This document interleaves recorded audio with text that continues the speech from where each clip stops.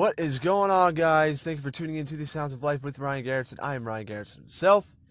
I still haven't had a fucking cigarette. Just got a gym. This is 3 days in a row. No cigarette and gym. Had a crazy weekend with the kids.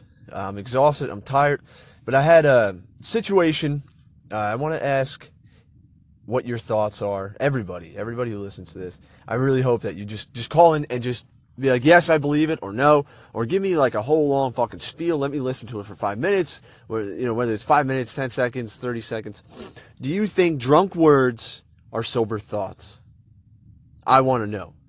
I was in a situation, things were said to me, and I want to know whether I should take that with a grain of salt or act on what was said. So call in to the station or email me at prouddaddy2417@gmail.com. I'd rather you call into the station and give me your thoughts on that, because I really want to know. I do. I want to see what the majority of you guys say. Like, yes, I 100% totally believe that they meant it, or no, they were just intoxicated and fucked up, so they didn't mean it.